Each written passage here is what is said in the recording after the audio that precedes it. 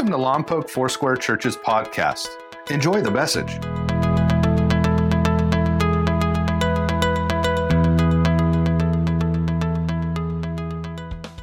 It is Palm Sunday. Palm Sunday is the day that kicks off what the church has traditionally called Passion Week. It's the last week of Jesus' life, a week so jam-packed and so important that three of the Gospels, Matthew, Mark, and Luke, devote fully a third of their content just to telling that part of the story of Jesus. John says he tells a story through the entire second half of the book of John. Palm Sunday commemorates what people have traditionally called the triumphal entry, the entry of Jesus on a donkey up through the streets of Jerusalem and into the temple. And there's a whole lot going on just in that period of time that he's writing in, and I want to talk about that. Sometimes we only focus on the celebration, the people singing, the people dancing, but while the people are celebrating, Scripture tells us that the Pharisees are plotting, they're scheming, and Luke tells us that Jesus is weeping. So there's a lot of complexity in this story that we're going to begin to unpack together. And although the week begins with celebration, this triumphal entry, by the end of the week, by Friday, they're calling for Jesus' head. And Chuck Warnock asked this question. He says of this day, if this is such a glorious Sunday for all Christians, what goes wrong by Friday that Jesus will find himself betrayed by one of his disciples, arrested by the high priest's guard, accused by a coalition of religious leaders, tried by the Roman governor, and sentenced to die the death of a common criminal, death by crucifixion? I think that's an outstanding question, and I think I've stumbled on the answer. I think the answer is people's unmet expectations. I think because people didn't get what they wanted or expected, something happened in their heart that blinded them to the beauty of what was actually happening in this moment. Now, we're in a series called Beyond Expectation, and our touchstone verse has been Ephesians 3. If there's an Ephesians 19 in your Bible, you need to get another Bible. Ephesians 3, 19 through 21. Let me read it to you. It's Paul's prayer that we would know God's love that surpasses knowledge, that we might be filled to the measure of all the fullness of God. And he says, now to him who is able to do immeasurably more than we ask or imagine, according to his power that is at work within us, to him be glory in the church and in Christ Jesus through all generations, forever and ever, and then a big emphatic amen. I was talking to my mom about this passage this week, that Ephesians verse, and my mom is what people in Boston would call wicked smart. She's a super smart lady, and she said something to me so smart that I had to write it down because I wanted to share it with you. Here's what she said. She said, just because God can do immeasurably more than I ask or imagine doesn't mean that the thing I ask or imagine is necessarily something God wants to do. Yeah, let me read that to you again. That's worth pondering. Just because God can do, and he can, immeasurably more than I can ask or imagine doesn't mean that the thing that I ask for or the thing that I am imagining is necessarily something that God wants to do. And if that's the case, then I now have to deal with my own unmet expectations. What if God has a better idea? What if my idea, my expectation, my ask isn't actually the best thing for me? That's the story of Palm Sunday. The people were expecting something on a grand scale. And yet God, in his infinite wisdom, was wanting to do something on an even grander scale, something beyond what they would ask for or could even imagine. And the people were missing it that day because they were locked into their own expectations. And when their expectations weren't met, they became very, very angry. Because that's what happens with unmet expectations. Have you ever told a toddler no? Did they go, okay? The stomp and the scowl and the scream. And we can go, oh, those are the terrible twos. You know what? Those are the terrible me's. That is what goes on in my nature when I don't get my own way. And I think that's the story of Palm Sunday. Let me tell you what I mean. I'm going to read you the story. Now stay with me. This is a fairly long passage of scripture from Matthew 21. It says, as they approached Jerusalem, and Jesus is, they is Jesus and the disciples and those following. As they came to Bethphage on the Mount of Olives, Jesus sent 2 disciples, saying to them, go to the village ahead of you. At once you'll find a donkey tied there with her colt by her. Untie them and bring them to me. If anyone says anything to you, say that the Lord needs them and he will send them right away. So in other words, go into town, steal a donkey, and if they say, what are you doing? Just say, it's okay, Jesus needs them. Verse 4, this took place to fulfill what was spoken through the prophet. Say to the daughter Zion, see, your king comes to you, gentle and riding on a donkey, on a colt, the foal of a donkey. The disciples went and did as Jesus had instructed them. They brought the donkey and the colt and placed their cloaks on them for Jesus to sit on. A very large crowd spread their cloaks on the road while others cut branches from the trees and spread them on the road. Luke tells us that these branches are also being waved. The crowds that went ahead of him and those that followed shouted, Hosanna to the Son of David. Blessed is he who comes in the name of the Lord. Hosanna in the highest heavens. When Jesus entered Jerusalem, the whole city was stirred and asked, who is this? The crowds answered, this is Jesus, the prophet from Nazareth in Galilee. Jesus entered the temple courts and drove out all who were buying and selling there. He overturned the tables of the money changers and the benches of those selling doves. It is written, he said to them, my house will be called a house of prayer, but you are making it a den of robbers. The blind and the lame came to him at the temple and he healed them. But when the chief priests and teachers of the law saw the wonderful things he did and the children shouting in the temple courts, Hosanna to the Son of David, they were indignant. That's a nice way of saying they were mad. Now let me paint a picture for you. Let me give you the backstory. This is Passover. It's why Jesus is coming to Jerusalem. Passover was one of the 3 pilgrimage festivals that every Jewish family had to observe by traveling to Jerusalem. And so the city, for a pilgrimage festival, would swell to 5 times its normal size. And when a city swells to 5 times its normal size, you can't fit everyone in the city. So every inn is taken. Houses are renting out rooms, but it still can't contain the people. So they begin to camp on the Mount of Olives on both sides of the Kidron Valley. The Kidron Valley is the road that leads from Jericho, Bethphage, up to Jerusalem. So the hillsides are packed with people along the main thoroughfare going up to Jerusalem. Now, Jesus has been staying in Bethany. Bethany is where he had raised Lazarus from the dead. And so before he comes to Jerusalem for Passover, he goes and hangs out with Lazarus, Mary, and Martha. Now, word had gotten out that Jesus had raised Lazarus from the dead. So scripture says, crowds come to Bethany because they want to get their eyes on Lazarus. They want to see this man Jesus has raised from the dead. So many, in fact, that the Pharisees realize not only is Jesus a problem, but Lazarus is a problem as well. And so it says that they plot to kill him. So there's already a crowd in Bethany. And Jesus travels from Bethany through Bethphage, through Jericho, which is the city of priests, up to Jerusalem. And along the way, he stops a couple times. And in one stop, he heals 10 lepers. Maybe you remember that story. 9 take off, 1 comes back and says, thank you. When you heal 10 people, people begin to hear about it. And so the crowd would swell again. Then he heals a man that's born blind, again, on the road where everyone is traveling because this is a pilgrimage festival. So by the time Jesus comes within sight of Jerusalem, there would have been a massive and very excited crowd that was following him.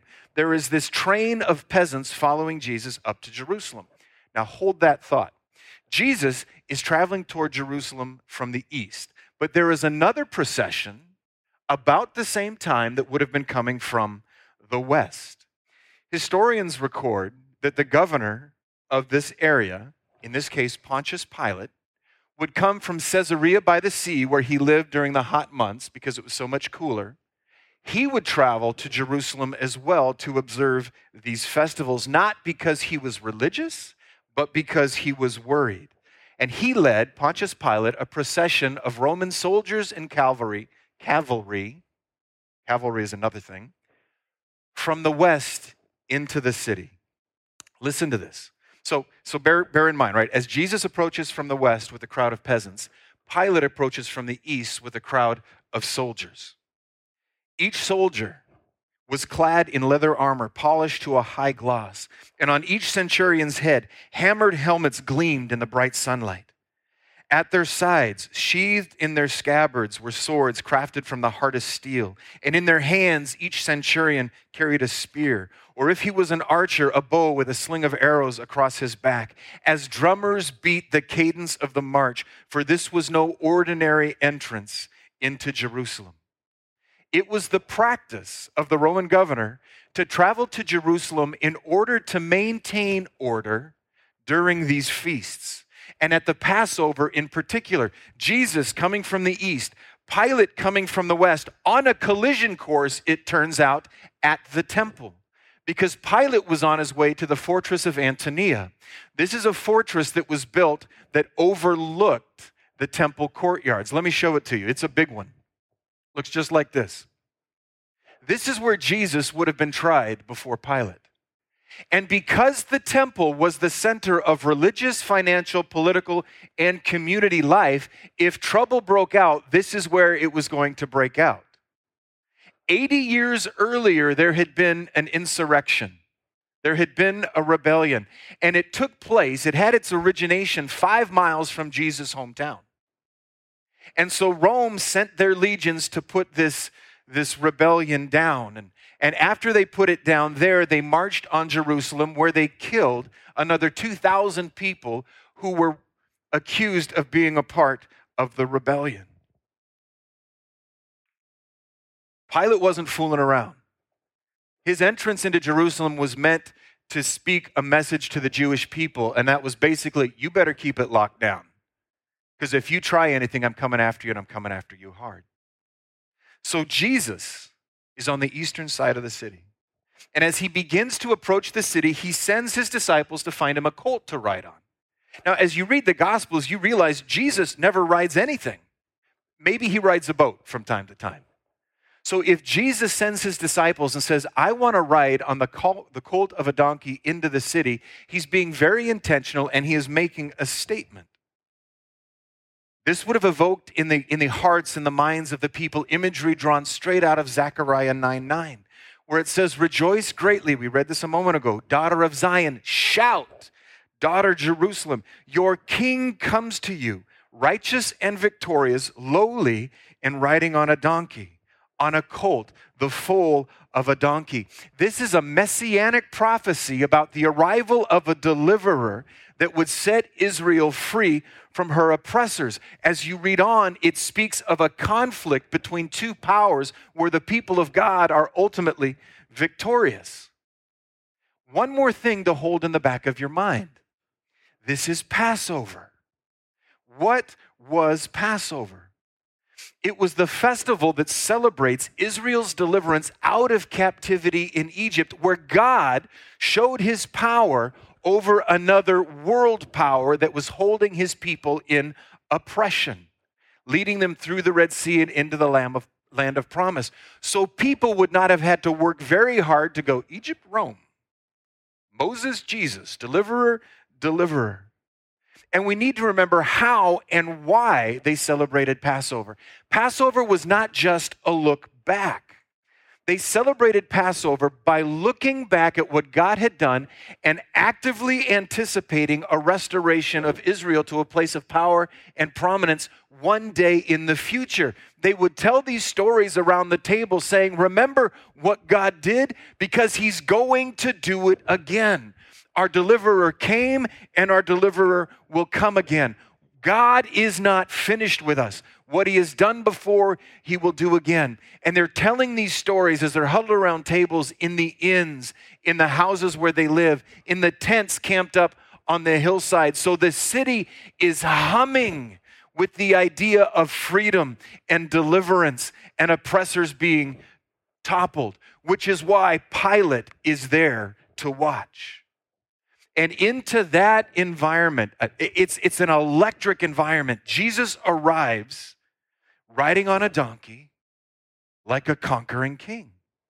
And people's response to him is both instantaneous and understandable. It's driven by both a sense of hope and desperation. It stunk to live under Roman occupation. Nobody wanted to do that. There was despair, but yet this hope that one day God might show up to deliver us from our oppressor. And so you see this image of cloaks and songs and words that they shout out and palm branches. They lay their cloaks on the roadside. This was a cultural statement. This wasn't a, hey, maybe we don't want the colt's feet to get dirty. When a king had been away, and he'd been away fighting on behalf of his people, and he came back, and there was a procession, a victory procession into the city. The people who were watching him, they would go out to welcome him, and they would lay their cloaks on the road, lest he tread on the dirt. It was a sign both of worship and adoration and recognition of his kingship. And they're cutting palm branches, and they're waving them in the air. At this point in time, palm branches had become a sign and a symbol of Jewish nationalism. The palm branch was the flag of an independent Palestine. 100 years earlier, a priest, Maccabeus the Hammer, if you ever want to give me a nickname, I would like that one. John the Hammer. He had led a religious uprising, had overthrown the Seleucids, and he had taken as his sign and symbol a palm branch. He had it stamped on the temple coins. So when people are waving palm branches, they are looking back to another moment where they were set free. They didn't grab palm branches because they were close by and convenient. They grabbed palm branches because they saw in Jesus the fulfillment of their national hopes. This was their great expectation. Our nation will rise again. And they are crying out, Hosanna, which means, please help. It's also translated as save us. So they are crying out for deliverance. They're seeing in Jesus their deliverer. And lest anyone miss it, they follow it up with, blessed is he who comes in the name of the Lord. In other words, they are shouting out a prayer that anticipates its answer in Jesus. They're praying with a particular outcome in mind. This is their great expectation. And they add this phrase, in case anybody missed it, Son of David, which was a loaded name at a loaded moment in history, hearkening back again to their greatest king, who ruled at the height of their prominence nationally and in the world, the one who would now return Israel to her glory days. So, they're celebrating God's victory over Egypt. They're looking forward to another moment of freedom. They're laying down robes. They're waving palm branches. They're shouting out a prayer of deliverance. There is this national fervor as Jesus approaches the city, and everybody is yelling, this is it. It's time. We're about to be set free. There are two reasons people were praising Jesus that day. The first, for what he had done for them. Right? They started with Lazarus, who was raised from the dead, the healing of the lepers, the healing of the blind man. Jesus had someone said that in his earthly ministry, there was a period of 3 years where he essentially eradicated illness from Palestine. Because people came out bringing their sick. Remember the stories that say the crowds became so great, Jesus couldn't even hang out in a town or a village. He had to go outside in the wilderness, and the people still found him. They had seen what he had done. But they were also coming out and praising him for what they hoped he would do for them. We see what you've done, and we're anticipating this thing in the future. They saw in Jesus a way to be free from Roman oppression, and they had an expectation of what freedom would look like and how it would come about. Jesus, however, is about to fail to meet all of those expectations. Because Jesus is coming up the road from Bethany, up the hill, the Mount of Olives, into Jerusalem, not to embrace a crown, but to embrace a cross. See, it's not in our nature to conquer evil with peace or humility or forgiveness, but it is in his, which is why people are about to have some unmet expectations. Isaiah 55. God speaks and he says, my thoughts are not your thoughts, nor are my ways your ways. declares the Lord. As the heavens are higher than the earth, so are my ways higher than your ways, and my thoughts than your thoughts. I understand how people came to the conclusion that Jesus was going to free him from Roman oppression. I can understand, identify with, have empathy for how they placed their expectation of what they needed on Jesus. I can be empathetic because that's me. I can't tell you the number of times I feel it's a really good idea to explain to Jesus how he should best serve me. This is what I need, and if you will just do this, I will be fine. That's what they're saying. God, this is what I need, and if you just do this, everything is going to be amazing. But the problem with putting my great expectations on God is that God is a lot smarter than me, and he's even more committed to my future than I am. And he wants to do something for me better than what I am wanting for myself because I'm not smart enough to want it. You tracking with me so far? That's why he says he can and will do more than we would ask or imagine. He could leave it to us, John, I'll just do whatever you want. I'll do what you ask and I'll do what you imagine. I'd be like, great. And I would live my entire life in 4th place, probably 12th place, because it's beyond my imagination. So look at what Jesus does. The crowd's going nuts. I mean, it is a party.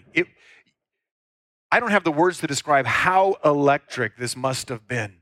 People are singing and they're shouting and they're waving palm branches. They feel like they're on the precipice of liberation. They're excited, full of anticipation. And in this atmosphere of joyful anticipation and celebration, Luke says Jesus stops, he looks at them, and he begins to weep. Luke 19:41. As he came closer to Jerusalem and saw the city ahead, he began to weep. How I wish today that you of all people would understand the way to peace. But now it's too late and peace is hidden from your eyes. Before long, your enemies will build ramparts against your walls and encircle you and close you in from every side. They will crush you into the ground and your children with you. Your enemies will not leave a single stone in place. Why? Because you did not recognize it when God visited you. When it says Jesus weeps, that doesn't mean he tears up a little bit. That's the word for a lament, a soul, a heart that is rending, being torn in two, because he knows what it is going to cost people when they cheer for the wrong team. They're not celebrating Team Jesus. They're not celebrating the goodness of God as he wants to express it. They are celebrating Team me, what I'm about to get and what I want. N.T. Wright, I love this quote. He says, Palm Sunday is an incredible parable of the lifelong mismatch of what we think we need and what God has provided. They were putting their hopes, their dreams, their expectations on Jesus. He became a vehicle for the fulfillment of their desires rather than aligning somehow with the work of God that was being done in and through him. So they put on Jesus their hopes for the restoration of Israel, their hopes and their definition of freedom, their hopes for an independent Palestine, their idea of how peace could be achieved. They had an idea of what it would look like when God put things right, and that's what they're longing for, and that's what they're celebrating. Our hopes and our dreams are about to be fulfilled, but God wanted to do something beyond expectation. He didn't want to destroy an evil power. He wanted to destroy the power of evil. Do you understand that distinction? The demonic influence, the evil influence of Rome as it came against the people of God was a very powerful force, but there was a more powerful, a darker, a more evil power behind it, and that's what God was wanting to deal with. He was wanting to come against the works of hell to pull the teeth of Satan and destroy the power of sin, hell, and death. Remove the power of evil, not an evil power. This was his beyond expectation. He didn't just want to free us from an oppressor, he wanted to free us from oppression. And when people failed to recognize that that's what God was doing, that how they were to come to peace, it broke the heart of God because he knew what it was going to cost them. If our hope is in God doing what we think is best, we're going to be disappointed. And then we become angry. And then we call for blood. That's the story of Passion Week. Scripture says that we only see in part. We only know in part. We even only prophesy in part. Yes, Jesus was arriving on a colt, and that was the sign of a victorious king, but that was only a part of the story. The rest of the story was that the one who arrived on a donkey would be an emissary of peace. The war horse was for Pilate. It was not for Jesus. He arrived this way to announce peace, shalom, the rightness of God, while people are calling for war. They're saying, in essence, we know how to achieve peace. You kill Romans. And if we kill Romans, we will have peace. And so they missed a powerful opportunity, an invitation to join God in what he was doing and experience an everlasting peace in the midst of their chaos. They thought their chaos had to be abated, had to be dealt with for them to experience peace. And Jesus is showing up going, hey, I don't care what a mess the world is right now. Scripture says those who the Son has set free are free indeed. I can bring peace to you in the middle of all of this if you will release your expectations to me. That's why Jesus' heart broke. They didn't recognize what God was doing among them. If our hope, as I've said, I'm going to say it again, if our hope is in God doing what we think is best, we are going to be disappointed. Here's the thing about disappointment. Disappointment leads to frustration. Frustration leads to anger. And none of us are ever at our best when we are angry. It's no small wonder to me that the crowd that was calling for a king would soon be calling for a cross. They had welcomed Jesus. They had welcomed Jesus, but you know what? They didn't want Jesus. They wanted Judas. They wanted someone who would take power by any means necessary. And they didn't get it. And so I think there are two reasons why the people were crawling out for blood 3 days later. And they both have to do with unmet expectations. When they saw Jesus in chains standing before Pilate, I think they would have experienced significant anger and significant fear. Anger that Jesus had failed to live up to their expectations, that they were not going to be free as they expected. And fear that Rome was now going to punish them. Pilate and his men are in the fortress of Antonia. They're looking out over everything that is happening. He is not blind to the fact that Jesus is riding in on a colt as a conquering king, and the people are calling out for deliverance. I wonder if they began to call for Jesus' blood because they felt they somehow needed now to show their fealty to Rome, lest they also be killed for preaching insurrection and rebellion against Caesar. I don't know. It's not in the story. But as I read the story, I think, that would make a lot of sense to me. They had cried out, help. God save us. But God saving them did not look like what they expected.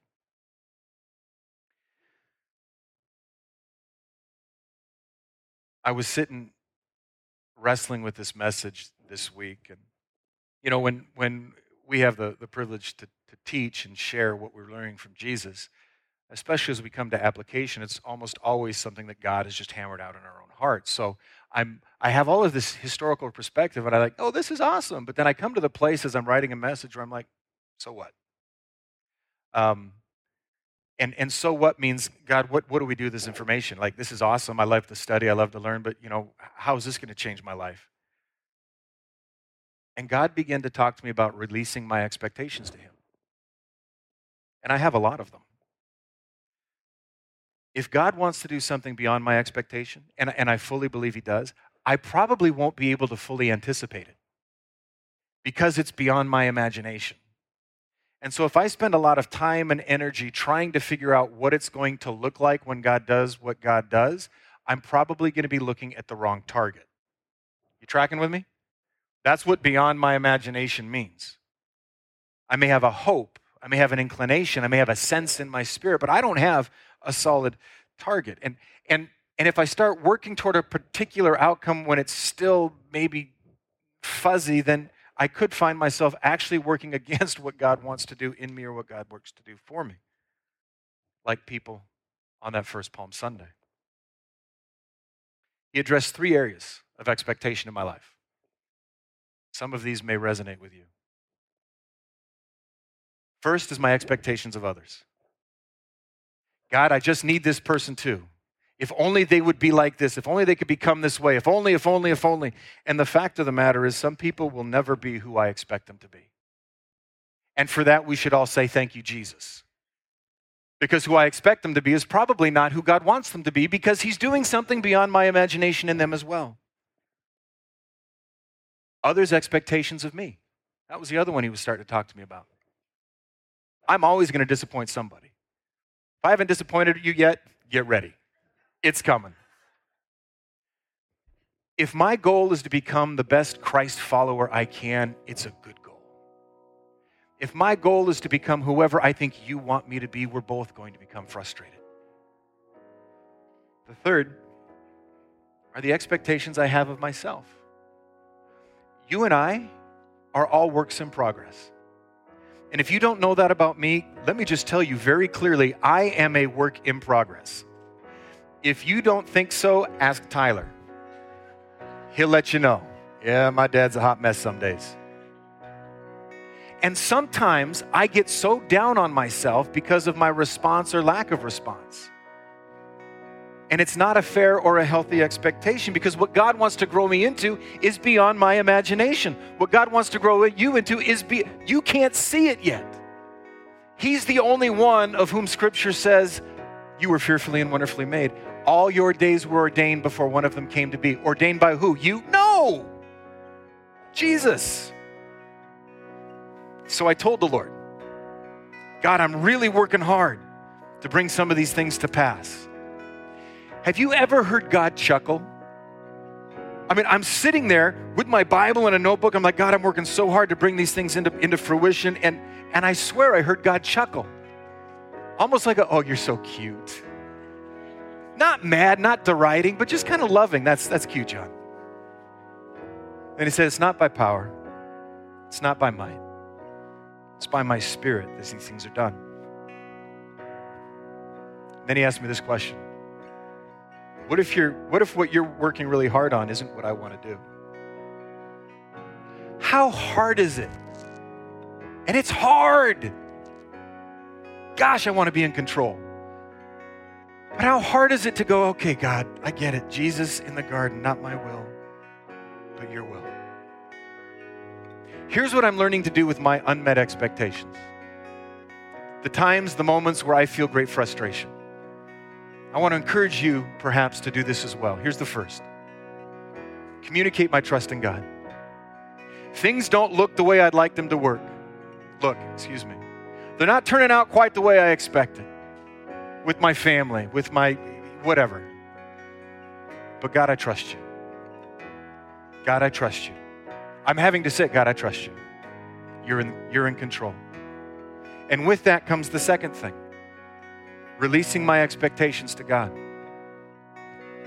Praying Jesus' prayer. Even so, not my will, but your will be done. God, I've got some really good ideas.